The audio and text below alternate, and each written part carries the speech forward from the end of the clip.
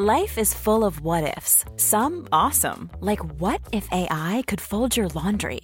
And some, well, less awesome, like what if you have unexpected medical costs? United Healthcare can help get you covered with Health Protector Guard fixed indemnity insurance plans. They supplement your primary plan to help you manage out-of-pocket costs. No deductibles, no enrollment periods, and especially no more what-ifs. Visit uh1.com to find the Health Protector Guard plan for you. Quality sleep is essential. That's why the Sleep Number Smart Bed is designed for your ever-evolving sleep needs. Need a bed that's firmer or softer on either side? Helps you sleep at a comfortable temperature? Sleep Number Smart Beds let you individualize your comfort so you sleep better together. J.D. Power ranks Sleep Number number 1 in customer satisfaction with mattresses purchased in-store. And now, save 50% on the Sleep Number Limited Edition Smart Bed for a limited time. For J.D. Power 2023 award information, visit jdpower.com/awards. Only at a Sleep Number store or sleepnumber.com.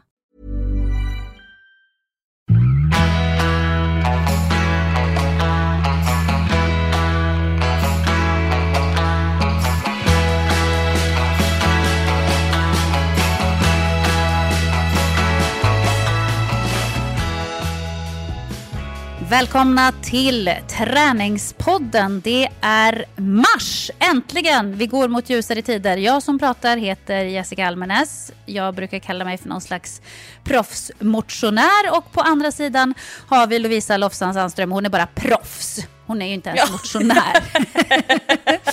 Träningsproffs kan man säga. Och det är ganska långt. Jag försöker hanka mig fram. Ja, men du hankar dig fram och det går ju ganska bra tycker jag, Lovisa.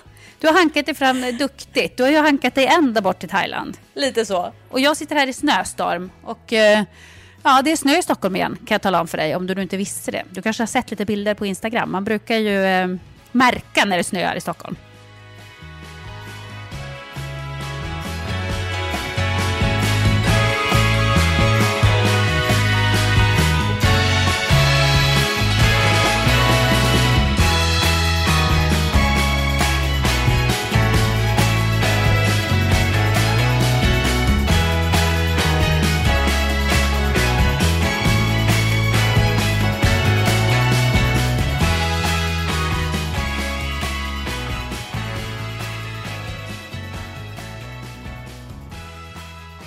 Jag gillar att du började med att inleda att det var vår och att ljuset började komma. Och jag tänkte så här, det enda jag har sett på Facebook de senaste dagarna ligger och scrollar i flödet på stranden. Det är ju det här snökaoset som tydligen har äntrat stora delar av Sverige.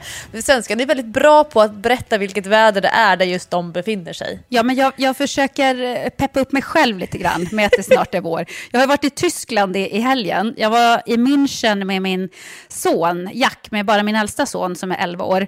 För att Patrik skulle åka iväg och spela match i Spanien eller någonting sånt. Så att Jack och jag, vi gjorde en avstickare till München. Och där var det ju faktiskt vår. München ligger ju rätt långt söderut ändå. Så att det var ju nästan 20 grader, strålande sol. Vi var ute och cyklade 4 timmar på lördagen och svettades liksom. Så att man var tvungen att stanna och köpa en glass och svalka sig för man var så varm. Så att det var ju superhärligt. Och sen kommer man hem till det här. Snöstorm, kallt, jävligt igen. Och kände lite så här, nu håller jag på att deppa ner mig totalt. Så nu försökte jag peppa mig lite genom att säga, ljusare tider är på väg.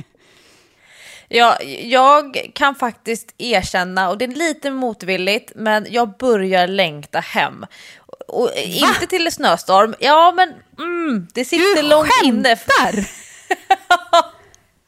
Jag gör faktiskt inte det. Ni som lyssnar på Träningspodden, våra Träningspodden-fans, de vet ju att jag reser ju väldigt mycket. Och det är ju en balansgång för mig, för jag har ju 2 barn och de går ju i skolan. Och förra gången jag var i Thailand, det känns ju som att jag pendlar hit som värsta miljöboven. Men jag var ju faktiskt i Thailand en hel månad och de var med, de här mina små killar, väldigt stora delar av den resan.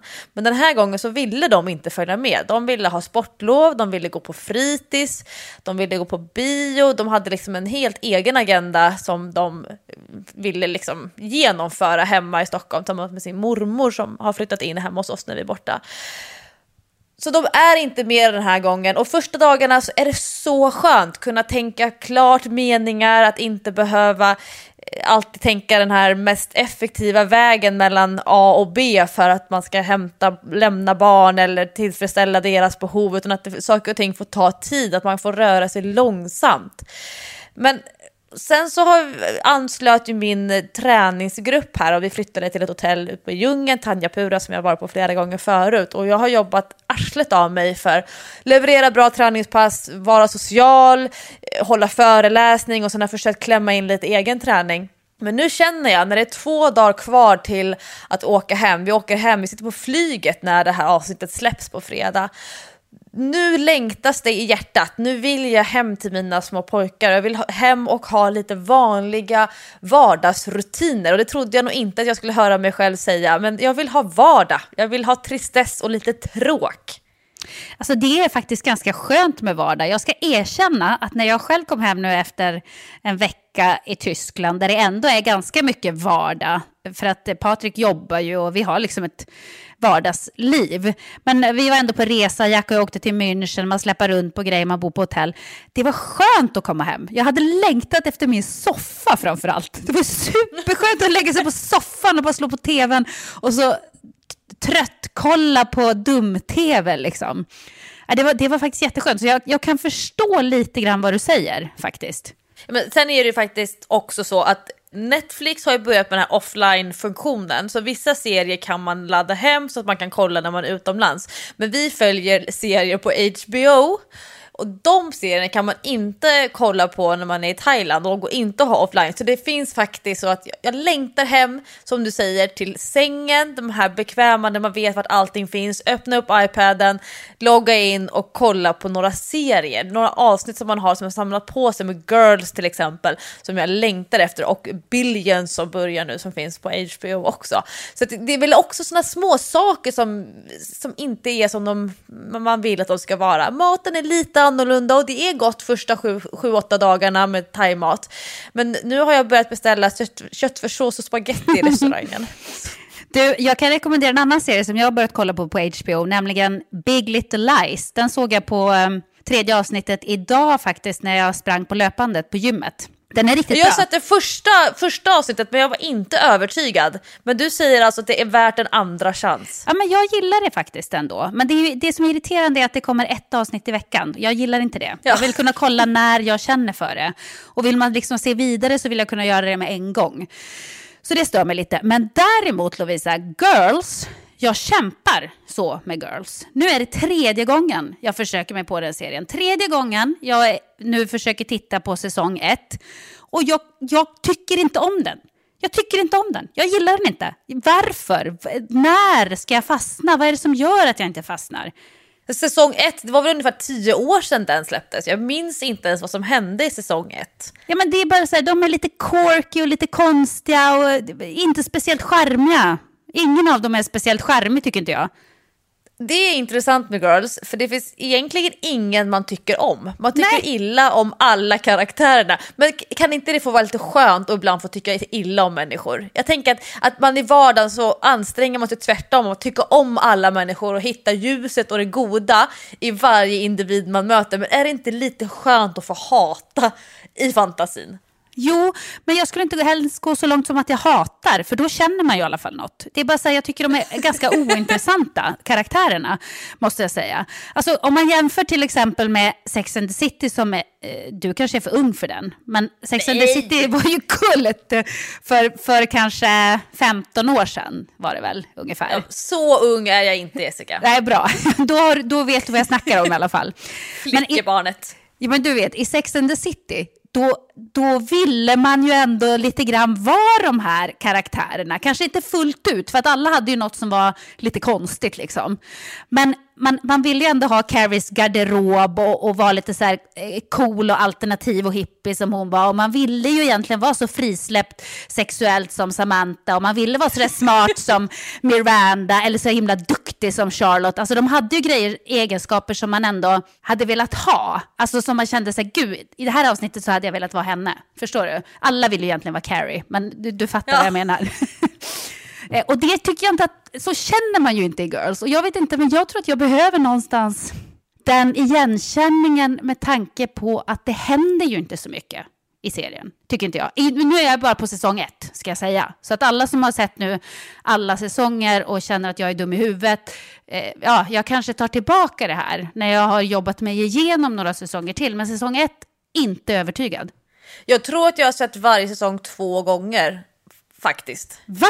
Ja, och jag gör samma sak med Orange is the New Black. När det kommer en ny säsong, då tar jag den senaste säsongen och kollar en gång till så att jag ska liksom vara uppfräschad i huvudet. Men jag är ju lite sån här serienarkoman. Jag är lite addicted. Jag tycker om att titta på serier och prata serier. Men jag gillar att ha den här röda tråden. Så att när man hoppar 10 år från en säsong till en annan, som det är lite grann i Downton Abbey, då blir det svårt för mig när jag liksom inte riktigt vet vart jag har människor. Ja, den har jag inte sett, så där kan jag tyvärr inte ha någon input. Men jag snavade in lite på det här spåret nu, eftersom nu när vi spelar in det här så är det ju onsdag. Det är ju internationella kvinnodagen. Också en lite märklig dag, tycker jag. För att det är just den här dagen, då på alla sociala medier så ska alla boosta massa kvinnliga vänner, kollegor och sådär. Varför gör man det inte alla andra dagar på året? Varför ska man göra det just en specifik dag? Jag vet inte. Det är något med det som jag inte riktigt gillar. Precis som med alla hjärtans dag. Varför ska man bara, som du har varit inne på tidigare, ska det vara enda dagen på året som man ska visa någon slags offentlig kärlek och inte alla andra dagar? Jag fattar inte riktigt grejen. Jag har faktiskt några stycken riktigt såna starka kvinnor i mitt nätverk, och de gör tvärtom. Nästan så här regelbundet varje vecka så gör de en lista med kvinnliga profiler eller någon i nätverket eller någon som de har stött på i något sammanhang och gör sån här riktig hyllningslista som inte har någonting att göra med den 8 mars, och det tycker jag är väldigt sympatiskt. De här tjejerna som gör så, de höjs i mina ögon för att de är så pass duktiga på att puffa och ha som någon form av utrymme i vardagen att ta sig tiden och engagemanget till att sätta sig ner och göra en sån här välskriven lista. Jag känner att jag har nog inte den tiden eller engagemanget att puffa andra människor i sociala medier. Jag gör det då och då. Å andra sidan så är jag lite kluven där, för att vissa människor som man träffar i verkligheten, de puffar eller pratar aldrig positivt om några andra kvinnor överhuvudtaget. Men i sociala medier, då är de liksom assar och håsar kvinnor och hur duktiga vissa människor är och har argument för det. Men är en riktigt sån här surhink i verkligheten. Och det är lite svårt det där att man utåt sett vill ha en bild av sig själv att vara en sån som lyfter andra människor och kanske specifikt andra kvinnor. Men i verkligheten orkar man inte uppbära det riktigt, utan då är man lite vass och det finns en liten bitterhet eller en underton av att man tycker att någon har tagit sig fram på fel sätt och så vidare. Så jag är lite kluven till det där, men jag gillar att assa och att assas. Jag gillar ju bekräftelse. Det är därför jag jobbar med en del av det som jag gör. Men då ska man nog kunna uppbära det även när man sitter tillsammans vid ett fikabord och inte bara när man skriver det på sociala medier. Ja, men hellre det, tycker jag. Hellre att man gör det i verkliga livet än att man gör det på sociala medier. Att boosta en annan kvinna eller hjälpa en annan kvinna fram eller glädjas med en annan kvinnas framgång i verkliga livet, det tycker jag är mycket mer lyfta varandra än att man skriver en grej på sociala medier kanske en dag om året att den här kvinnan inspirerar mig. Jag fick frågan till Sport Amours. Sport Amour är ju en webbutik för sportgrejer, men de har ju också Sport Amour magasin som faktiskt är en väldigt bra så här, webbtidning, och det är helt otippat att det är en affär som har den bästa träningstidningen. Men det är Bea som gör det, va? Bea Birkel. Ja, just det. Beatrice Pamp. Hon har bytt namn. Pamp. Ja, hon har gift Pamp. sig. Hon har gift sig. Stämmer. Ja, Men hon är duktig. kanske. Ja, och jobbat upp jättefint liksom, community, och det är ju så kul eftersom deras specialitet är att sälja grejer, men man vill klicka sig in där för att läsa intervjuer med träningsprofiler och så vidare. Men då gjorde de nu inför 8 mars en intervju med mig och jag tror att det var 4 andra träningsprofiler, alltså branschkollegor till mig. Och då var en av frågorna om hur firar du internationella kvinnodagen? Och mitt svar, jag satt och tänkte lite en stund på det, det var att för mig är varje dag en kvinnodag. För jag har vikt hela mitt liv åt att ha kvinnan som norm. Att varje dag jobba för att fler kvinnor ska känna sig starkare på mitt sätt. Liksom med min utgångspunkt. Och det gör att den här dagen blir inte så speciell för mig. För att jag har alltid kvinnan som norm. Jag tycker alltid att kvinnan ska vara den, eller kvinnan är alltid den som jag vänder mig till. Och jag kan ju få en hel del kritik för det. Att jag exkluderar män, eller att vadå, är det då fel på kvinnor så att de behöver ett eget budskap? Nej, säger jag då. Men alla andra budskap vänder sig till män. Och så får kvinnor hänga med lite grann på sidan av. Jag tycker att det är vad ska man säga, helt normalt och sunt att faktiskt vända sig specifikt mot kvinnor och att utgå från att det är en kvinnlig mottagare. Så det var faktiskt mitt svar på en av de frågorna, och det sticker ut lite grann att våga ha kvinnan som norm, för det är inte helt PK. Nej, jag fattar vad du menar. Vi har ju till exempel i våra böcker kvinnan som norm. Och där får vi ju faktiskt ibland frågor, varför kan ni inte vända er till män också? Ska det vara så himla stor skillnad och lite sådär? Som att vi exkluderar män. Men jag svarar ju precis som du gör, att den mesta andra träningslitteraturen som finns vänder sig i första hand till män och har mannen som utgångspunkt i program och liknande. Så att där tycker jag faktiskt att där har vi gjort ett litet arbete i kvinnoarbetet, eller vad man ska kalla det. Kan vi slå oss lite grann på axeln här? Ja, Jessica? det tycker jag. Lite. Och vet du vad jag kände mer? För att igår, Lovisa, så var det nämligen här hemma i Sverige punschrullens dag. Och jag tryckte i mig... Ja, jag tryckte i mig 6 punschrullar. Vad säger du om det? Nej, det är bra jobbat. Inte gott. Jo, men jag älskar punschrullar, fast de heter ju dammsugare. Men det blir lite förvirrande om man har dammsugarens dag, för då kommer ju folk undra så här, jaha, ska man städa idag nu då, eller vad är grejen? Så den heter punschrullens dag. Och då tänkte jag bara så här, det blir nästan förminskande. Jag förstår varför man vill ha en kvinnodag och lyfta fram kvinnan, men det blir nästan motsatt budskap när man ena dagen så lyfter man fram punschrullen och nästa dag lyfter man fram kvinnan. Ja. Du fattar vad jag menar. Det finns alltid något att fira. Ja, det blir lite konstigt. Men jag gjorde faktiskt i kvinnodagens anda ett litet experiment igår i tunnelbanan. För att, jag vet inte om du har tänkt på det, men har du tänkt på att alla är ju väldigt stressade i tunnelbanan i Stockholm. De går väldigt fort, alla har bråttom överallt. Det är trångt, jag åkte i rusningstid, det är mycket folk som knuffas och puffas och håller på. Men har du tänkt på att när man går i trånga utrymmen och möter män så är det alltid kvinnan som väjer. Förstår du? Mannen går liksom aldrig ur spår. Det är alltid vi kvinnor som går lite kringelkrokar runt och väjer undan för de här männen som har bråttom. Och då tänkte jag, nu ska jag faktiskt göra ett experiment. Och nu ska jag inte väja för några mötande män och se vad som händer. Vad tror du händer? Jag inte väjer männen i alla fall. Jag kan säga att det var som att gå en match i amerikansk fotboll. Jag fick så mycket blåmärken för att jag gjorde det här experimentet i kvinnans tjänst. Det var riktigt tufft. Det var som en thai-boxningsmatch. Ja, det var så sjukt. För du säger att du inte är någon kampsportare, Jessica. Ja, men det är jag ju inte egentligen. Jag är ju vek, så jag fick ju ont, men jag försökte inte visa det. Men det lustiga var ju att männen de gör inte en antydan till att väja. Och då är jag ändå gravid och har en ganska stor mage nu. Men det är ingen som bryr sig om det. De bara går rätt in igen, boom! Knockar den med sina axlar. Och vet du vad de gör sen? Sen vänder de sig om och kollar på mig som att jag är dum i huvudet. Typ, vad fan flyttar du inte på det för? Det provocerar mig nog fruktansvärt. Men då ska vi komma ihåg, Jessica, du tar ju nästan 1,5 kubikmeter större utrymme än vad jag gör. Och om du tycker att det blir kollisioner eller att krockar om du inte väjer undan, tänk då jag som är ganska så liten, jag har ju alltså mitt ansikte ungefär i rövhöjd på väldigt många Gud, män. Vad hemskt, usch. Och är ganska så platt åt ena hållet. Jag är ju bred men platt. Nu visar jag med mina händer här.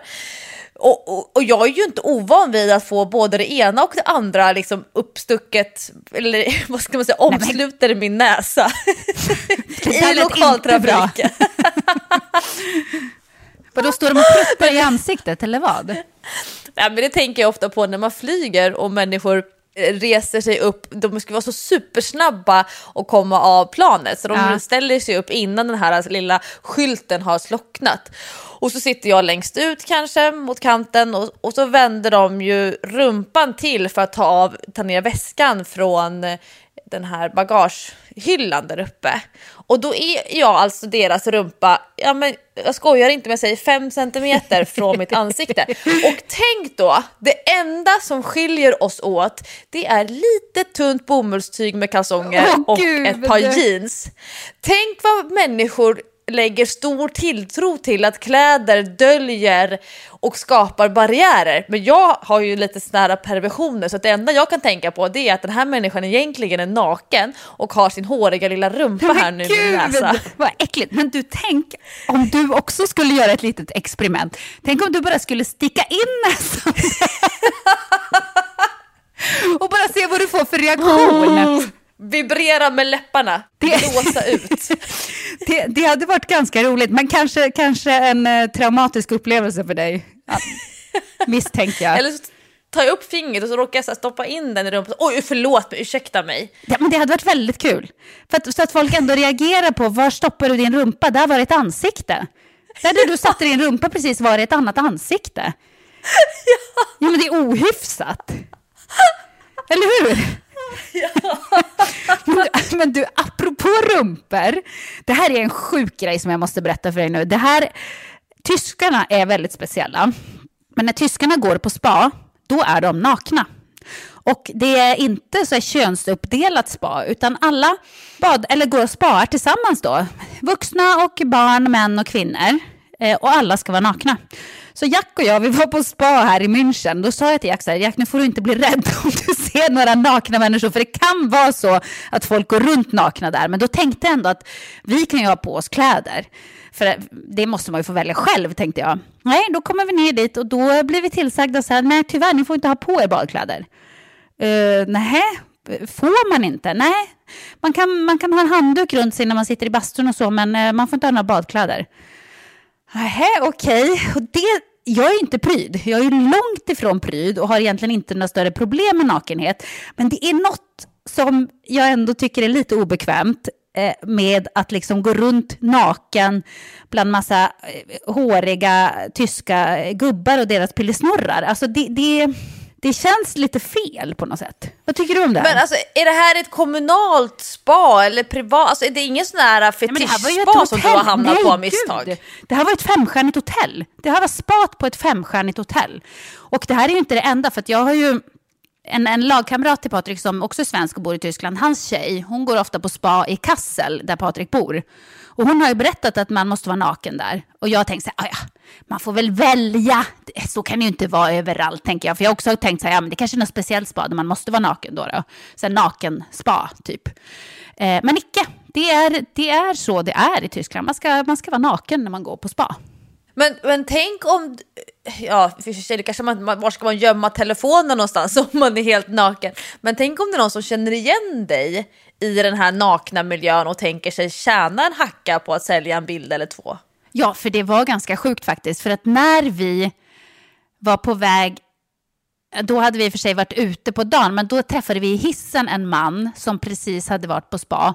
Och han var svensk och började prata med mig. Och då tänkte jag bara så här, gud, tänk om vi hade varit på spa samtidigt som honom. Och där går jag runt som är en offentlig person helt naken. Alltså, det är en helt bizarr tanke. Det är en helt bizarr tanke. Förstå vad många besökare Sport Amours webbmagasin skulle få om de la upp de bilderna då på att sälja lite träningsredskap. Nej, men det är ju så sjukt, men det hade ju verkligen kunnat hända. Men då undrar jag så här, hur tänker tyska kändisar? Går de aldrig på spa? Eller bokar de så här privata sessions? Eller vad gör de? För det måste ju vara samma sak där. Men det här förklarar ju min uppväxt väldigt väl. Nu låter det som att jag är uppvuxen i någon form av nudist. Ja, nej, men min pappa, han tycker väldigt mycket om Kanarieöarna. Och både du och jag har ju varit på Fuerteventura, men Gran Canaria är ju framförallt en väldigt populär turistö för tyskar. Och det finns vissa delar av stränderna runt omkring Gran Canaria som är nudistvikta. Alltså att det inte bara varnas för att det kan finnas nudister, utan this is the thing. Här är normen att vara naken. Och det är ju extremt många tyskar som rör sig på den stranden, men det förklarar ju ett och annat att de vill ju bara göra så som de gör alltid. Ja, de är tydligen helt bekväma med att alltid vara nakna. För jag har faktiskt varit på den där stranden på Gran Canaria. Det är ju lite spännande med sån här nudiststrand. Jag var själv inte naken, ska jag då lägga till. Så att ingen tror att de kan gå och spana efter mig. Du powerwalkade snabbt förbi. Nej, jag var inte naken. Jag hade på mig bikini. Men man blir ju nästan uttittad om man har på sig badkläder i de här nudistdelarna av stränderna. Men det är verkligen sjukt, för de gör allting nakna. De går och fikar nakna och sitter där med sina små rumphål på kaféstolarna. Och sen kommer någon annan och sätter sig där med snippan. Och, ja, det känns inte så fräscht. Ja, men de tycker att du får vara schysst och bjussa lite nu när du är här och konsumerar. Ja, alltså, om du ska titta får du nog dela med dig själv. Ja, men jag blir ju mest obekväm och jag tycker att det är någonting märkligt med, som till exempel jag såg en hel familj som var på stranden nakna där på Gran Canaria. Och hela familjen var ju nakna. De hade tonårsbarn och några lite yngre barn och så här. Och pappan är naken och bygger någon slags sandslott med sin dotter som kanske är 14 år och båda är nakna. Och det är bara konstigt. Nu kanske det är jag som har märkliga fördomar och sådär, men jag vet inte. Men kan vi inte göra så här lite efterlysning bland Träningspoddens lyssnare? Det kanske är någon som är uppvuxen i Tyskland och som har egna erfarenheter av det här och som kan dela med sig av lite allmänbildning till oss tillknäppta och lite pryda svenskar. Ja, för att det är någonting med tyskarna. De gillar ju att vara nakna. För det är, även i Kassel så finns det ju nudiststrand och allting. Och Kassel är ju ingen jättestad liksom. Men vart man än kommer så kan du, om du vill, så kan du bada och gå runt naken uppenbarligen. Vart jag mig i världen vänder finns det en naken tysk. Finns en naken rumpa framför dina händer, typ. Usch. Nej, nu låter det som att jag är pryd. Jag är inte pryd. Överhuvudtaget inte. Så när vi var små, vi bastade ju. Uppe i Norrland så bastar man ju ofta med grannarna och allting. Och alla är nakna och man kastar sig i snön och så här. Det är inget konstigt. Men jag vet inte. Med massa främmande människor så där på ett spa. Jag vet inte. Det blev fel för mig i alla fall. Jag tyckte också det var jättekonstigt.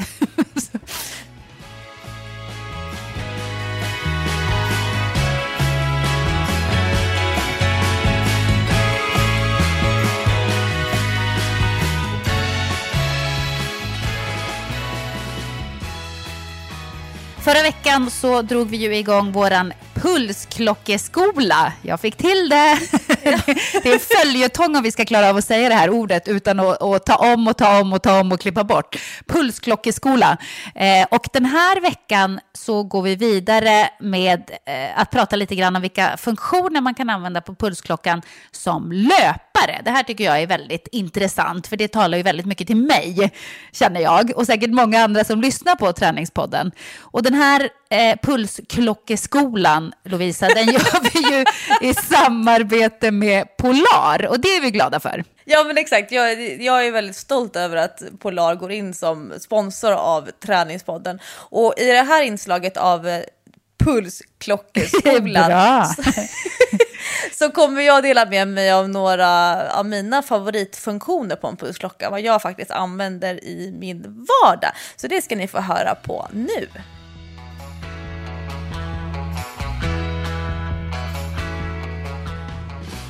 Det här är den andra delen av vår pulsklockeskola och till vår hjälp har vi Marianne Söderlund som är marknadsansvarig på Polar Sverige. Och Lovisa, jag vet att du har ju använt pulsklocka väldigt mycket. Vi ska ju prata lite grann om pulsklocka och löpträning i det här avsnittet.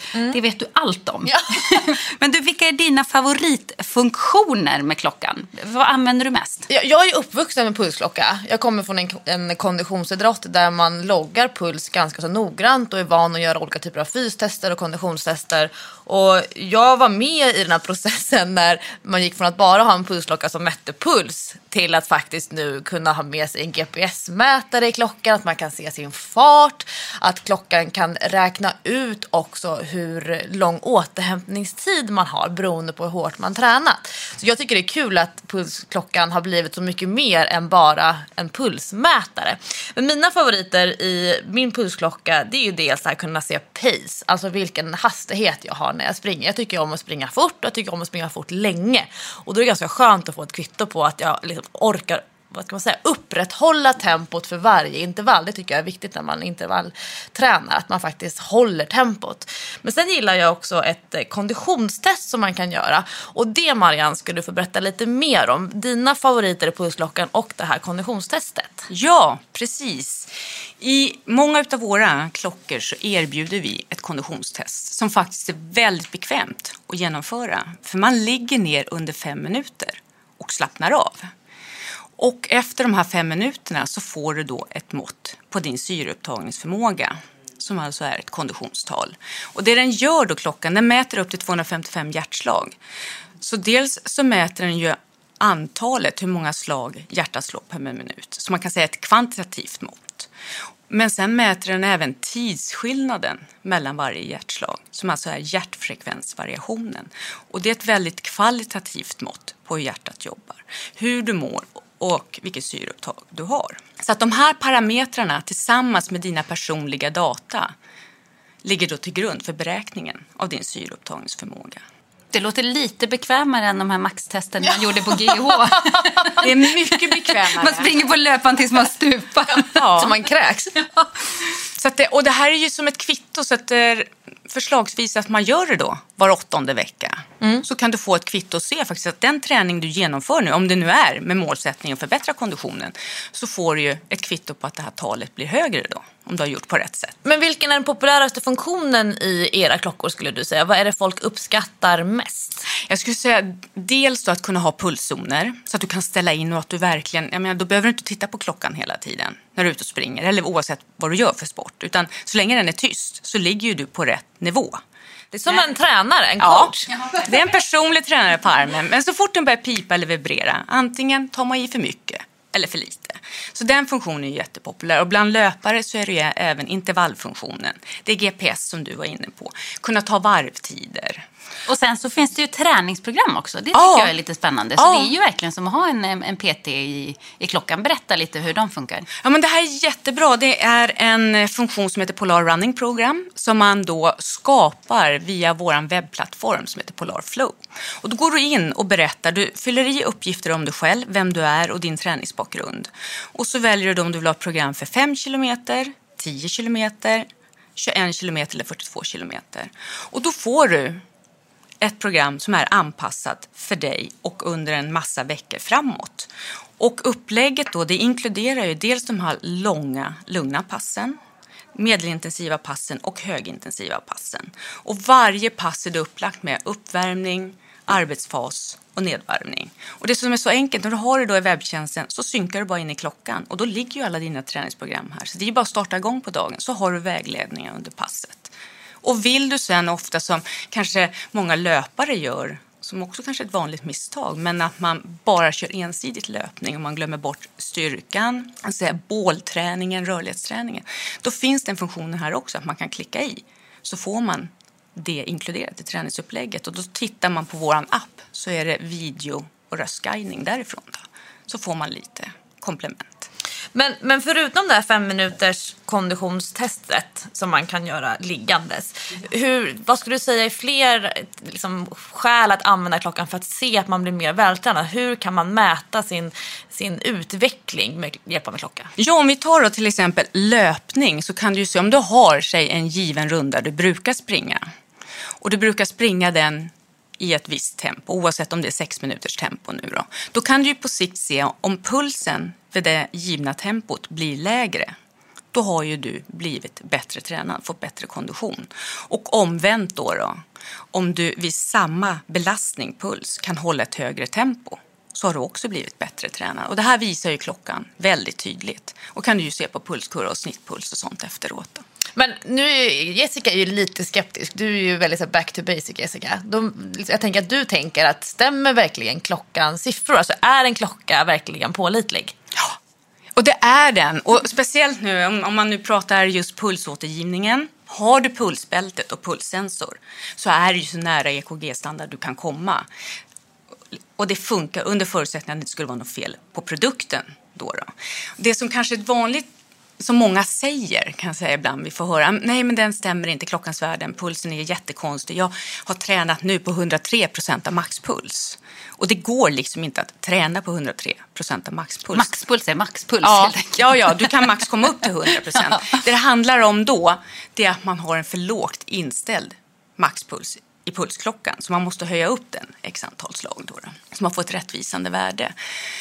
Sen när det gäller GPS-mätningen, till exempel distans och sträcka, i alla fall i våra klockor, så har vi väl en felmarginal på max plus minus 2% när det gäller temposträcka.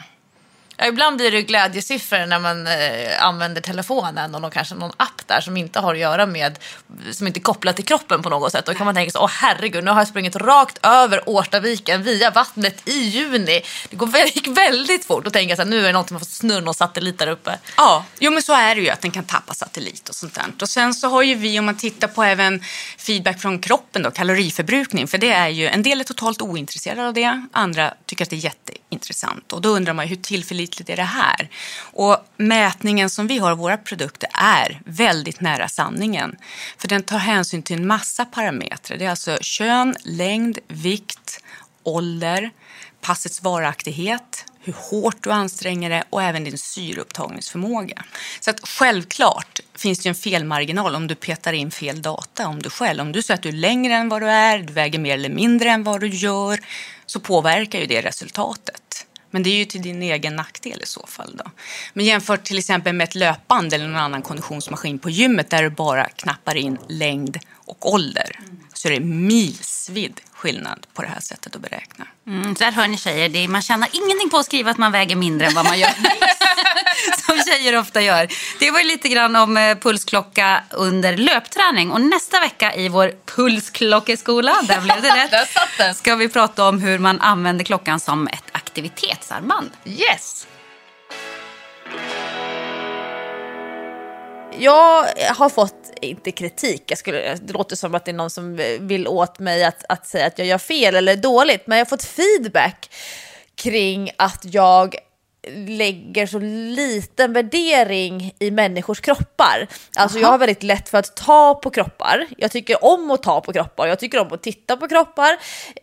Så mycket av mitt intresse och engagemang, det ligger ju i att forma kroppar. Jag träffade en kvinna här på Tanja Pura som har varit med på alla mina löppass och på löptekniksworkshop och nu ikväll så sprang vi fruktansvärda intervaller. Och hon har gjort sån fantastisk utveckling bara på några dagar. Och så berättade hon för mig idag att hon låt säga att hon var 65 och hon började springa för 2 år sedan. Och sånt fascinerar mig väldigt mycket. Det här vad kroppen kan åstadkomma. Men alla är inte så avdramatiserade i kroppen. Många lägger ju den här värderingen i att om man är lat, då får man en kropp som ser ut på ett visst sätt. Om man är disciplinerad, om man tuktar, då ser kroppen ut på ett annat sätt. Att det är människor som blir elitidrottare, de hade lika gärna kunnat bli anorektiker för att det handlar om att hålla disciplin på sin kropp. Alltså att hålla den under kontroll. Men jag tänker inte så mycket eller jag tänker nog inte alls i de banorna, utan jag är mer sådär att vi kan styra kroppen. A lot can happen in 3 years, like a chatbot may be your new best friend. But what won't change? Needing health insurance. United Healthcare Tri-Term Medical Plans, underwritten by Golden Rule Insurance Company, offer flexible, budget-friendly coverage that lasts nearly 3 years in some states. Learn more at uh1.com. Quality sleep is essential. That's why the Sleep Number Smart Bed is designed for your ever-evolving sleep needs. Need a bed that's firmer or softer on either side? Helps you sleep at a comfortable temperature? Sleep Number Smart Beds let you individualize your comfort, so you sleep better together. JD Power ranks Sleep Number #1 in customer satisfaction with mattresses purchased in-store. And now, save 50% on the Sleep Number Limited Edition Smart Bed for a limited time. For JD Power 2023 award information, visit jdpower.com/awards. Only at a Sleep Number store or sleepnumber.com. Kroppens utseende och funktion med olika parametrar. Vilket gör att när jag säger så här, ja men man ser ju här fettet, alltså vart fettet lagras, eller man säger att ja, men här har du fått en större muskel och så vidare, då tror människor att jag pratar om dem som tänkande varelser. Fast för mig är det liksom en Play-Doh-lera som vi har jobbat med under dagen, precis som man gör på fritids eller på förskolan. Ja, Förstår du vad jag är ute efter? Det är svårt om man inte är beredd på att man pratar om kroppen på det sättet, så kan man ju känna att det blir väldigt emotionellt, att det är någonting som hamnar i själen, fast jag ju mer tänker på att ja, men det här är ju vastus medialis, det är en muskel. Det berättar inte huruvida du är en bra eller dålig människa. Jag fattar vad du menar, och jag tror att det här är en PT-grej. Att PTs är väldigt så här, nördigt intresserade av kroppen och vad man kan göra med den och skruva till, och det här ska vi liksom fixa till och så. För att min PT, Mårten, han pratar ju också sådär. Han kan ju fråga mig så här, hur har du skött dig med maten och så på sistone? Ja, sådär. Ja, jag ser det, du har blivit lite flabbig. Och då menar inte han det som något elakt, utan han menar ju liksom, han skannar av min kropp som han känner så väl, eftersom vi har tränat ihop i 6-7 år. Och kan ju se alla små skillnader. Även när jag har skött mig så kan jag ju få liksom komplimanger för det. Och då kan det vara små skillnader som jag själv inte ens märker. Så kan han säga, ja men kolla på den här muskeln, kolla vad den har blivit tonad. Man bara, ja gud, den har jag inte ens lagt märke till liksom. Men den har han stenkoll på, att den ser annorlunda ut än vad den gjorde för några månader sedan till exempel. Så att jag tror att ni fattar inte riktigt det där. Men jag fattar ju också andra sidan. För att när jag jobbade som modell till exempel, människor som jobbar med modeller, de har lite samma synsätt på kroppen. Att kroppen är liksom verktyget som ska användas för att det ska bli en snygg bild. För det är lite samma sak. De kan ju typ nypa en i midjan och bara, nej men hon är för tjock, det är för mycket midja och vi måste ha lite smalare. Och det är ju inte något härligt sätt att se på kroppen. Där tittar man ju med helt andra kritiska ögon än vad jag antar att ni som PT:ar gör. Men vi pratar ju om funktion. Ja, jo men precis. Så att det är en annan sak. Men jag tror att när man inte är van eller förstår det där, så är det svårt att separera kroppen från människan. Förstår du vad jag menar med det? Jag tror vanliga människor har svårt att separera kroppen från människan. Ja, det är någon form av dualism kallas det för, tror jag. Något filosofiskt perspektiv. Ja men precis, om till exempel en del skulle bli jätteledsna om en PT sa till dem så här, ja men nu ska vi jobba med att tajta upp rumpan lite grann här och sådär, och här ska vi bygga muskler och bla bla bla. Den människan kan ju haka upp sig totalt på att, jaha, nu har jag en stor fet rumpa, jag har en hängig rumpa och min rumpa är det fulaste på hela min kropp liksom. När syftet kanske inte alls var det, och då kanske den här människan känner att man blir inte värd någonting och duger inte för att rumpan är ful. Förstår du vad jag menar? Ja, men jag läste en jätteintressant artikel, fast det var nog snarare ett blogginlägg. Men blogginlägg ser ju ofta ut som artiklar numera, som är så snyggt gjorda. Men det är en gemensam bekant till dig och mig som heter Sara Dahlström. Och hon är journalist på en tidning som heter Hälsa och Fitness. Och nu har jag inte koll på alla detaljerna, så jag lämnar lite reservationer här. Men när hon var ung, nu vet jag om ung var i tonåren kanske, så upptäckte de en hjärntumör.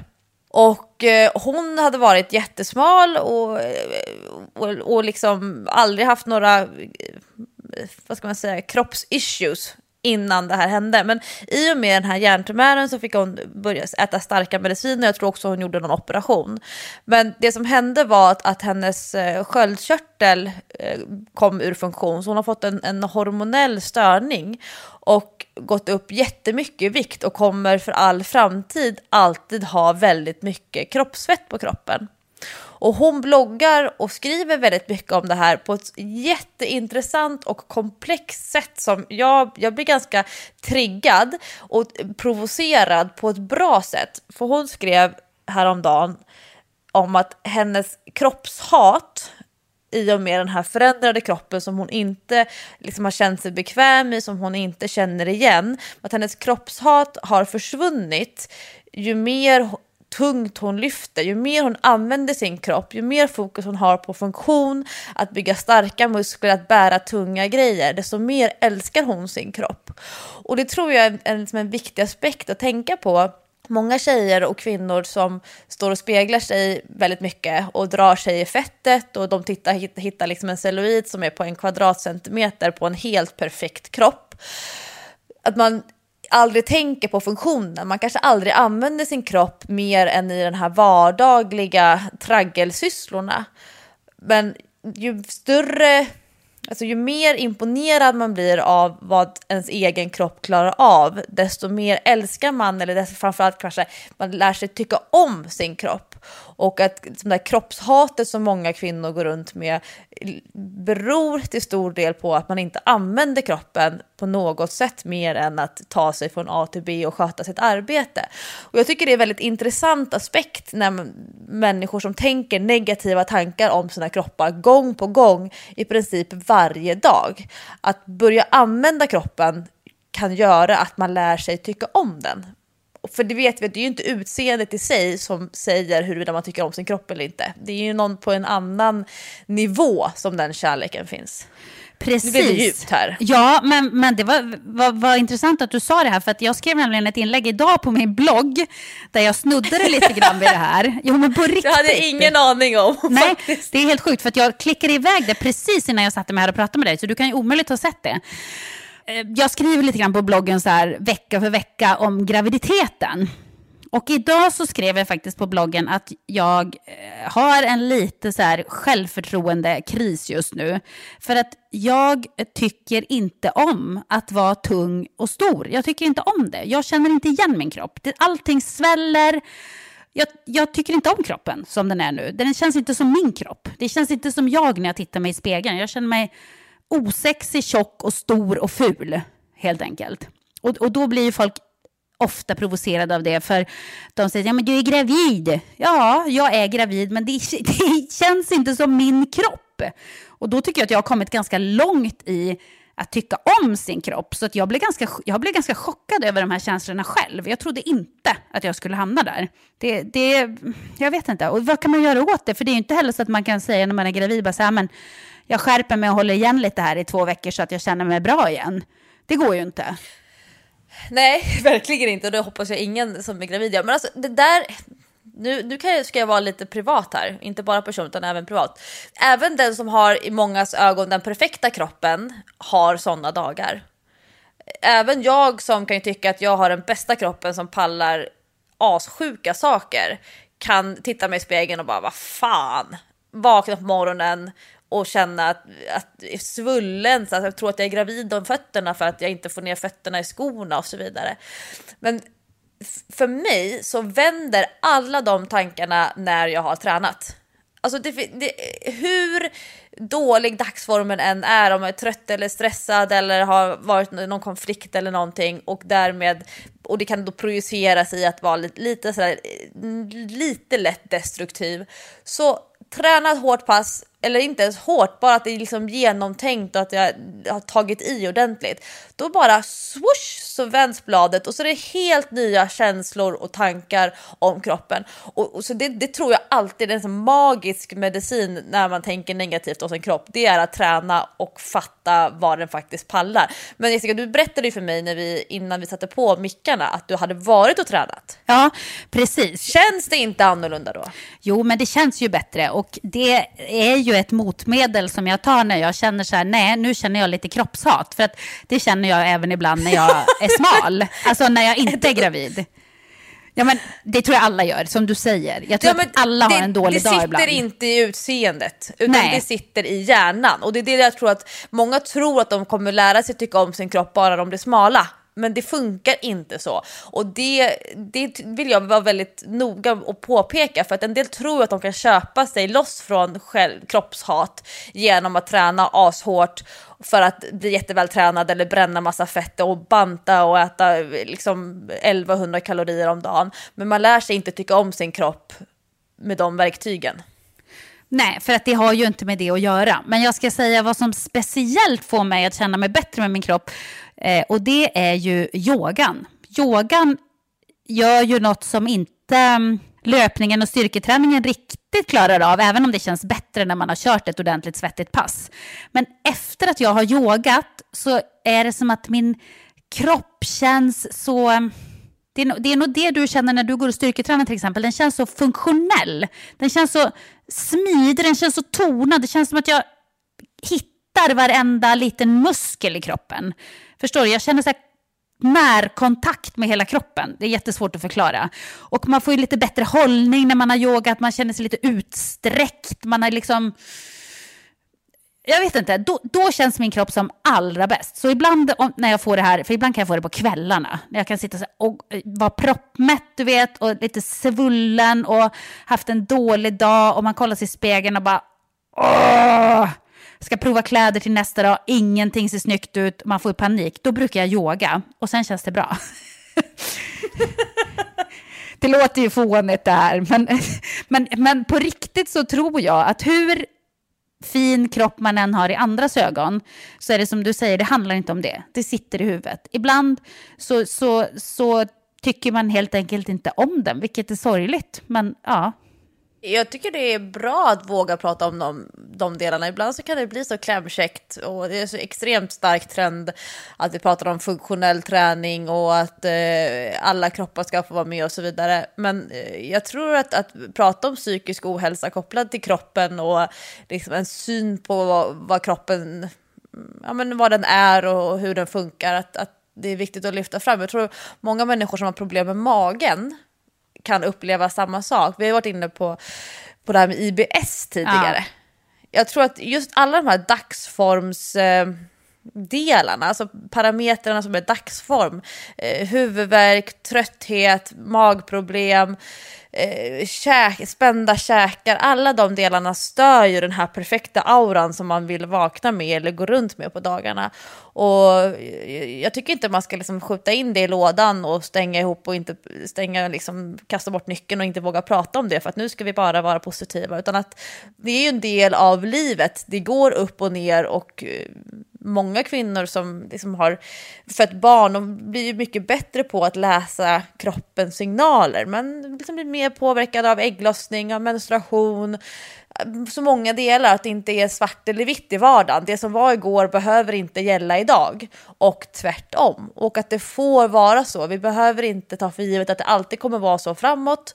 Och det kan också vara just här och nu känner jag så här. Och det är helt okej att acceptera det. Man behöver inte skjuta bort de känslorna, men sen behöver man inte gå och tänka på dem varje dag heller.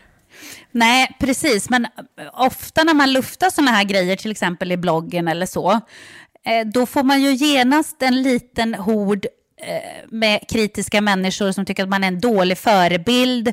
Och vad ska unga tjejer tänka som läser det här, att man inte ska vara nöjd med sin kropp, och du som är så vältränad och fin och du är inte nöjd, hur ska alla andra tänka då? Och när jag skrev någon gång för några veckor sedan, eller någon månad sedan var det säkert, när jag var gravid och tyckte att jag såg så tjock ut redan och så. Då var det någon som sa, så där tjock ser jag ut utan att vara gravid, för fan vad taskigt. Och då blir man ju lite så här, ja, det här får man tydligen inte prata om man ska vara en stark kvinna och en bra förebild. Då ska man låtsas att man hela tiden går runt och är nöjd och tycker att det viktiga är att kroppen är stark och bla bla bla.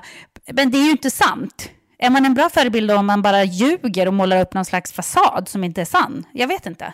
Jag har jobbat ganska mycket med min egen approach. Att vara tillgänglig, att vara mänsklig de senaste, jag ska inte säga året, men halvåret. För jag upptäckte att det var många som hade en bild av mig att vara någon form av supermänniska.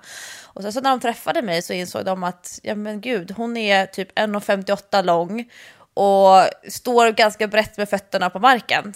Det är typ det som är.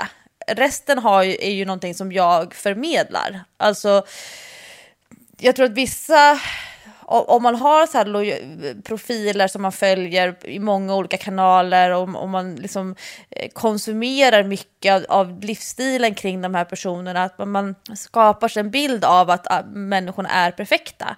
Men att vara tillgänglig och att vara mänsklig, då måste man nog... Då innebär ju att visst, det är nog 80-85% som är positiva egenskaper och så vidare, men sen så kommer det alltid komma någonting som i relation till det positiva kan vara en gråzon, men det här är också jag, och det här är ingenting som jag vill dölja. Det kanske inte är någonting jag pratar om varje dag, men jag tycker att det är viktigt att ta upp det till ytan. Det finns en bloggare som jag följer som jag tycker är väldigt duktig, som är sjukgymnast. Och det här är ett bra tips om man är intresserad om kvinnohälsa. The Baking Babies. Och hon skrev ett jätteintressant blogginlägg. Det låter som att jag läser mycket bloggar, men jag ligger faktiskt på stranden några timmar om dagen. Ja, du har ju värsta kollen på alla bloggar i hela djungeln. Ja. Det här blir så här bloggcitat avsnittet. Nej, men då skrev hon ett blogginlägg som handlar om att vara lojal. Och det handlade om att hon hade slutat hoppa på gruppträningspassen. Inte för att hon själv hade problem med bäckenbotten, men hon tyckte att det kändes ibland lite obehagligt. Men det var framför allt, och det här är en tjej, hon är jätteduktig på att springa, men framför allt var att om hon inte hoppade på gruppträningspassen, så kanske det skulle innebära att någon annan på gruppträningspasset som har problem med bäckenbotten kommer också våga att inte hoppa, eftersom bäckenbotten kanske är svag eller skadad eller någonting. Men att man hoppar för att alla andra hoppar. Så hon ville vara den som slutade hoppa först, och därmed kanske öppnar upp för att andra kvinnor som inte bör hoppa också vågar avstå från att hoppa. Och det tyckte jag var en sån fin infallsvinkel på det här med lojalitet. Att om man inte själv måste hoppa för sin egen bekräftelse eller för att känna sig vältränad, så kan man stå över det för att någon annan också ska känna att det är okej. Och det är lite samma sak i att bjussa på även sina hjärnspöken eller sina svagheter. För det kanske innebär att andra som tror att de går ensamma om sitt problem vågar, eller känner att ja, men vad skönt, det finns andra som tänker likadant som jag, och det här är ingenting som jag behöver gå runt och ha ångest och vara mörk inuti mig för. Nej, precis. Jag tycker man ska... Alltså att vara stark innebär ju att man också vågar vara svag. För att jag blir i alla fall inte så inspirerad av de här människorna som bara har en superperfekt fasad. Det tycker inte jag är så himla... Jag vet inte, nu läser inte jag speciellt mycket bloggar och sånt, men ibland snubblar man ju över en blogg eller en Instagram och man bara tittar så här, åh herre min ge, det här är ju Barbies liv. Det här är ju liksom inte en människa. Ja, men lite så. Hemmet är perfekt, kroppen är perfekt, håret är perfekt, vännerna är perfekta, pojkvännen är perfekt, aktiviteterna är perfekta, resorna är perfekt, allt är bara perfekt, jobbet är perfekt. Det tycker inte jag är så inspirerande. Det känns ju mer som att det är en saga liksom. Det är ju inte ett riktigt liv. Jag tror inte att det är speciellt många människor som har det perfekta livet. Inte någon, tror jag faktiskt inte. Och det finns exempel när den typen av profiler ett par år senare öppnar upp sig om sin psykiska ohälsa eller liknande, och att de då höjs upp ett snäpp, att de får en annan sorts lojalitet, eller att människor börjar tycka om dem på ett annat sätt, för att man hittar att det finns ett annat djup. Så att det där brukar ju vara att det händer saker över tid. Michaela Forni var ett bra exempel på det, som skrev en bok om sin prestationsångest bland annat. Ja. Och hon är ju en sån som har haft en aura kring sig och har verkligen det perfekta livet. Och jag tycker det är fascinerande att människor utvecklas över tid. Ja, det vore sorgligt annars, kan man säga. Ja. Det vore sorgligt annars. Jag har en lyssnarfråga som jag skulle vilja ta med i Träningspodden den här veckan. Direkt från Thailand. Yay, kör! Den handlar om återhämtning. Alltså, hur ska man tänka kring återhämtning när man tränar de flesta dagar i veckan? Hur mycket måste man egentligen vila? Ja. jag tycker det är ja, gud, alltså, jättesvår fråga, men väldigt bra och intressant. Vi har ju pratat jättemycket om återhämtning i vardagen, här livsstilsåterhämtningen i och med din sjukdom för ett par år sedan, Jessica. Ja. Men vi har ju inte pratat så mycket om återhämtning kopplat till träning. Alltså det här med att man, som man säger, att man tränar de flesta dagar i veckan. Men jag kan ju bara säga att jag själv har ju varit värdelös på återhämtning. För att jag har ju varit en sån som alltid har kört min kropp lite för hårt. Både när det gäller till exempel i jobbet, i vardagen, i träningen. Och min kropp tål ganska mycket. Så att det tar ju ganska lång tid innan den säger ifrån. Men då gör den det rejält. Som när jag blev utmattad då för, när var det nu? Det börjar bli 1,5 år sedan snart. Då säger kroppen så här, nu har jag sagt till dig ganska länge att jag behöver återhämta mig, du lyssnar inte, så att nu stänger jag av.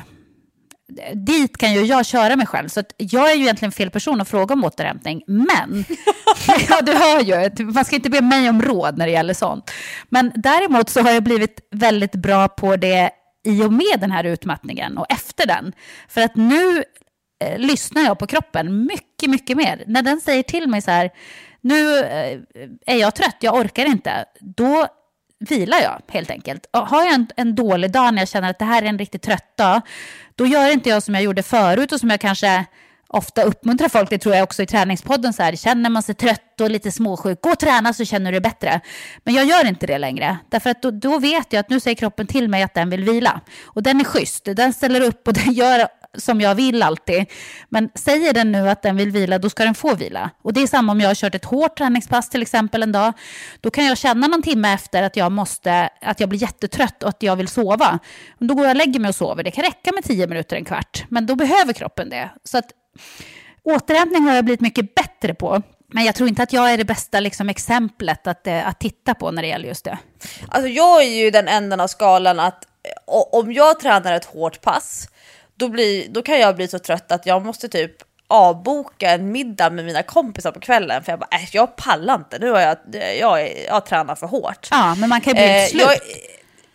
Och jag är ganska så lat av mig. Och det är många som inte tror mig. Men jag är så pass lat att mina kompisar typ turas om att kalla sig själva för betjänta för att de ska hämta saker hos mig när vi sitter i en soffa. För att jag inte pallar att gå ut i köket och fylla på ett glas med vatten. Så jag är väldigt så här, vardagslat. Och det är absolut inget medvetet i att jag delegerar och ber folk hämta saker åt mig med flit. Men det är mer så här, ja men du är ändå uppe och går. Då kan du väl ta med dig ett glas vatten. Men jag har en extremt kortsiktig återhämtning på så sätt att om jag känner mig trött, då går jag och lägger mig. Och det kan vara 7:00 på kvällen och det kan vara mitt på dagen. Och även när jag har haft ett riktigt jobb så i form av ett arbetsschema, så kunde jag använda en del av min lunchrast för att sätta mig eller lägga mig och sova en stund på min arbetsplats. Och det har gjort att jag känner mig själv inte i någon sån form av riskzon för att inte återhämta mig tillräckligt mycket. För att jag läser av mina signaler direkt. Men jag vet att det finns väldigt många kvinnor som tränar fruktansvärt mycket eller väldigt hårt. Eller tränar utöver en extremt pressad livsstil vardag liksom i övrigt. Och som har liksom kanske lagt ner 5, 10, 15 år av sitt liv på att stänga av signaler. Och det är ju ganska problematiskt om man vill träna prestationsinriktat. Oavsett om man tränar för att springa ett lopp 5 kilometer eller 10 kilometer och därmed följer ett träningsschema med fasta träningsdagar. Eller om man satsar på att bygga liksom, formen på något sätt i gymmet med styrketräning och intervaller och så vidare. Om man inte läser sin kroppssignaler så finns det de här klassiska symptomen som alltid kommer att komma först. Och det är ju förkylningar eller skador. Det är ju egentligen kroppens väldigt bra sätt att berätta att stopp, nu har det gått lite för långt. Oavsett om det är med hjälp av träningen eller annan typ av stress. För träning är ju faktiskt stress. Precis. Träning är ju faktiskt stress, som läkaren också sa till mig när jag blev sjuk och trodde att träna var ju bra för att bli frisk igen. Då sa han till mig att träning är också stress för kroppen. I normala fall så är det en bra stress, men när man är sjuk och har svagt immunförsvar och liksom stressad på massa andra sätt, så är träningen dålig stress. Men det man ska komma ihåg är ju just ordet stress. Träning är stress för kroppen. Alltså det är ju inte avkoppling. Återhämtningen däremot är ju avkopplingen på något sätt. Ja, och att vi ska komma ihåg att det finns ju flera olika typer av träningsformer. Som du beskriver ju din yoga som en återhämtningsaktivitet. Den kan ju vara både och yoga. Ibland är det ju svinjobbigt, men ibland så är det ju verkligen återhämtning. För mig, om jag skulle gå på ett yogapass, då skulle det bli en prestationsgrej. För jag är sån av min natur, så jag vill gärna tävla. Och att tävla i yoga, det måste ju vara det bästa som finns. Och också det värsta om man är som jag och inte så bra på yoga. Så för mig är yoga inte alls förknippat med de här positiva känslorna som du har. Och det tror jag också är viktigt att komma ihåg. Samma sak när det gäller styrketräning och löpning. Det som för en person känns som en återhämtningsjogg eller en skön runda med vinden i håret kan för någon annan vara nästan en så här tvångsmässig aktivitet för att bränna kalorier på pulsklockan. Så att det är ju mer komplext än att fylla träningsdagboken med olika typer av pass och säga att det är stress eller återhämtning. Jo, men det beror ju på fler saker. Hur ska man tänka då? För att förr i tiden i alla fall så vet jag att det fanns någon slags regel om att en dag i veckan så skulle man vila. Om man då var en sån som tränade väldigt mycket. Men en dag i veckan då skulle man ha helvila liksom. Men det känns ju som kanske lite förlegat synsätt. Jag vet inte. Hur ska man liksom tänka då? Hur vet man om man tränar för mycket? Om man inte är så bra som du och jag är och känna av våra kroppars signaler. Ja, men om man tränar fler än 3 gånger i veckan, 3 pass, och då menar jag pass som man svettas eller liksom känner sig urladdad av, då så tycker jag att man i första hand ska fundera över hur mycket man rör på sig utöver träningen. För om det är en person som tränar 3 eller 4 eller 5 gånger i veckan, ganska så tuffa ordentliga pass, men inte rör på sig någonting utöver det, då kommer träningen i sig inte göra någon effekt. Eller snarare, man får inte ut de bästa effekterna av träningen. Man kanske vill träna för att bränna kalorier, men du skulle kunna förbränna många fler kalorier bara genom att röra på dig mer. Och med det sagt, väldigt många människor som tränar 5 gånger i veckan och som inte tränar prestationsinriktat, de gör ofta det för att dölja någonting annat inom sig. Till exempel att man sitter ner väldigt mycket, att man vill kunna äta utan att få såna här triggers som vissa tjejer har som har haft ätstörningar men som är friska, men som ändå balanserar hela tiden med att varje dag ligga på någon form av kalorikontroll.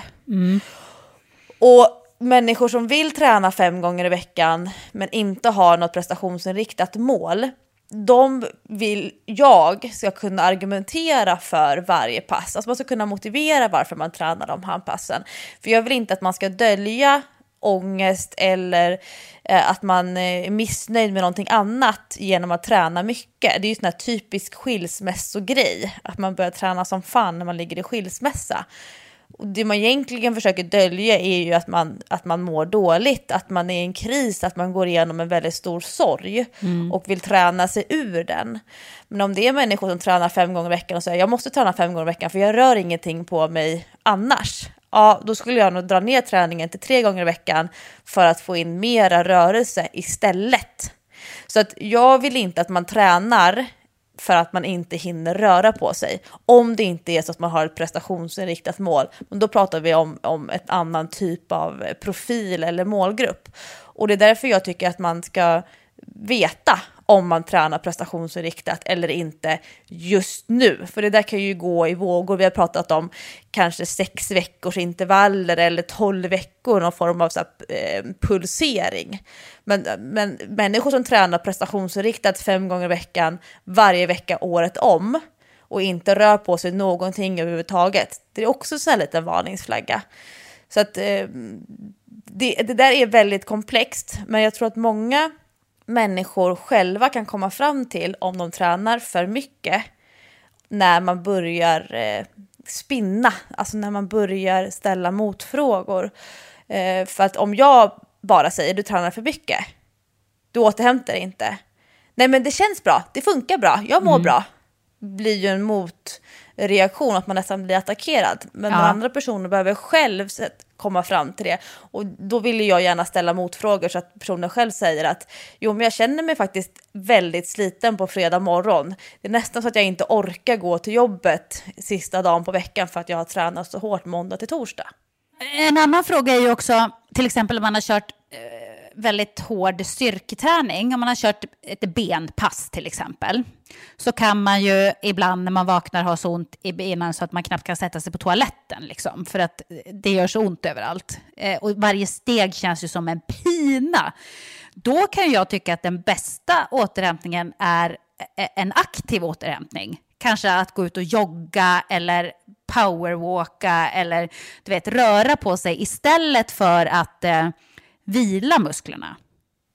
Det där är ju den vanligaste reaktionen när jag möter människor som följer programmet, det stora träningsprogrammet i våra nya bok. Ja. Så vittnar de om, och nu garvar jag, men det här kommer ju det här tränarperspektivet igen, att man är väldigt inne på med kroppen, men de vittnar om en fruktansvärd träningsvärk i benen efter knäböjspasset. Det är knäböj och sen är det en massa olika sorters utfall. Och det kan ta 5 dagar innan man kan gå ordentligt efter ett sånt pass, säger de som följer programmet. Och då är jag ju nöjd. Jag gillar ju att människor känner saker av sin träning. Att de hittar muskler. Att de, men gud, kan jag spänna den här kroppsdelen? Alltså att det händer lite mer i det här nervsystemet, strukturerna. Att man lär känna sin kropp. Så jag gillar ju när människor får träningsvärk för att det innebär att de känner mer av sin kropp. Och de vill ju äta värktabletter. De vill inte röra på sig alls. Man vill bara sitta med benen helt sträckta läget i soffan och typ sitta med datorn i knät för att slippa ta sig till skrivbordet. Men det är ju den sämsta vägen. Och där pratar vi om aktiv återhämtning, precis som du säger. Att ge sig ut och jogga, eller att promenera, eller att göra lite såna stretchövningar. Det är ju det bästa sättet att råda bot på träningsvärk. Alltså rörelse. Men det går ju emot den här instinkten i att herregud vad det gör ont i benen. Men det kommer inte bli bättre av att man inte rör sig alls. Och löpning är ju där ett jättefint sätt att bli av med träningsvärk i benen. Men det hände faktiskt mig förra veckan. Då fick jag sån träningsvärk i benen så att jag inte visste att jag skulle ta vägen. Alltså, knappt så jag kunde sträcka ut benen. Och det enda man vill göra, det är att ligga i en solstol. Men jag tog till och med några så här simtag i havet. Och det släpper. Det går ju inte att röntga och se, här finns det en massa träningsvärk. Utan det är ju man vet ju inte riktigt vad det beror på att det gör så ont. Och det går inte heller att hitta något fel. Så blodgenomströmning och fysisk aktivitet, det är ju det bästa. Och då kan vi snacka om aktiv återhämtning. Till skillnad från den passiva handen i chipspåsen återhämtning som vi kanske gör då och då. Handen i chipspåsen återhämtning. Det låter ju som totalt motverkande det man vill uppnå någonstans. Den kör jag flera dagar i veckan, vet du. Ja, tur att man inte gillar chips i alla fall. Jag kör 6 punschrullar istället. Ja, och de skippar jag alla dagar i veckan. Alla dagar året om. Men Jessica, när vi hörs nästa gång i Träningspodden, vad har hänt i ditt liv då? Vad har du för planer framöver? Inga särskilda planer. Jag ska väl vara här i det här snöovädret, tänkte jag. Ja, men jag får faktiskt besök av min pojkvän här till helgen. Så det blir mysigt. Men då brukar det ju mest bli äta mycket mat, sitta i soffan och inte röra på sig så mycket. Så jag har lite ångest för det redan. Men vad ska du göra då? Du ska göra något väldigt aktivt, antar jag. Nej, men jag längtar ju faktiskt hem. Jag längtar efter mina små killar. Nästa gång som jag ska göra en träningsresa, det är inte förrän i maj som jag ska åka sådär långt igen. Och då är det en familjeträningsresa. Så då ska barnen få följa med. Och det kommer vara att alla gäster, alla deltagare har med sig sina egna barn. Så då blir det en helt annan sorts resa. Och jag ser faktiskt fram emot det, för nu har jag varit borta lite för mycket för dem. Det är lite sårigt inne i mitt mammahjärta. Vad kul, då är ungarna med och tränar också. Det är ju härligt. Ja, om man vill. Sen det finns ju faktiskt barnpassning som man kan utnyttja i alla fall ett par timmar om dagen. Så man vet det här semester från semestern-grejen som jag gillar väldigt mycket. Ja, precis. Alla mammor och pappor tränar tillsammans och barnen leker ihop och sen så möts man vid poolen och vid middagen och hänger. Lite sån resa, det ser jag fram emot. Men nu ska jag hem till vintern som tydligen har kommit till Stockholm och sen så ska jag ha rutiner och vardag. Så jag ska jobba som vanliga människor gör och jag längtar efter det. Ja, det är faktiskt härligt. På lördag då ska jag vara den svennigaste av svennar. Då ska ungarna och jag ladda upp med chips och grejer, kolla Melodifestivalen. Och så, handen i chipspåsen, återhämtning. Ja, det kommer att bli det på lördag i alla fall. Det sjungs mycket på Lisa Ajax här hemma, kan jag säga. Så idag är det ju fredag, det är ju dagen innan Melodifestivalen. Så att vi får väl se om det blir Lisa Ajax som vinner eller inte. Jag är glad över att mina barn har noll intresse av Melodifestivalen faktiskt. Ja, de bryr sig inte alls. Jag kan kolla på mina serier i lugn och ro. Det är ingen som stör och vill ha sällskap i någon form av soffa för att kolla Melodifestivalen. Jag kan kolla på Girls och jag kan kolla på säsong 4 av The American som börjar nu. Och jag har så mycket serier att kolla på. Här hemma är det andra bullar. Dylan, min 7-åring, han sa till mig, det var i och för sig förra året när Melodifestivalen gick, men det är samma stuk i år. Men då sa han till mig så här: mamma, vad vore livet utan Melodifestivalen? Tråkigt, livlöst, utan glam. Ja, vad skulle folk twittra om inte Melodifestivalen fanns? Ja, roligt. Men du, vi snackas ju igen om en vecka. Det blir spännande att höra hur du tycker att det är att komma från värmen hem till snöblåsten. Det ska bli jättespännande. Vi hörs nästa vecka i Träningspodden. Tack alla ni fina lyssnare för att ni är med oss varje vecka. Och kör hårt i helgen. Ut träna, fredagsfys före fredagsmys. Hej då! Puss puss!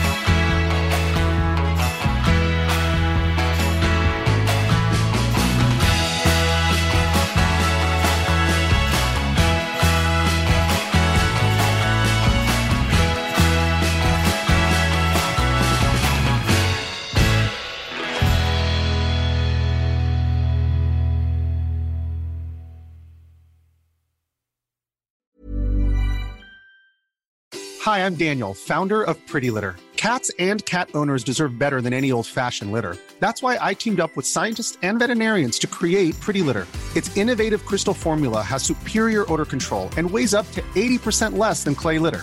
Pretty Litter even monitors health by changing colors to help detect early signs of potential illness. It's the world's smartest kitty litter. Go to prettylitter.com and use code ACAST for 20% off your first order and a free cat toy. Terms and conditions apply. See site for details.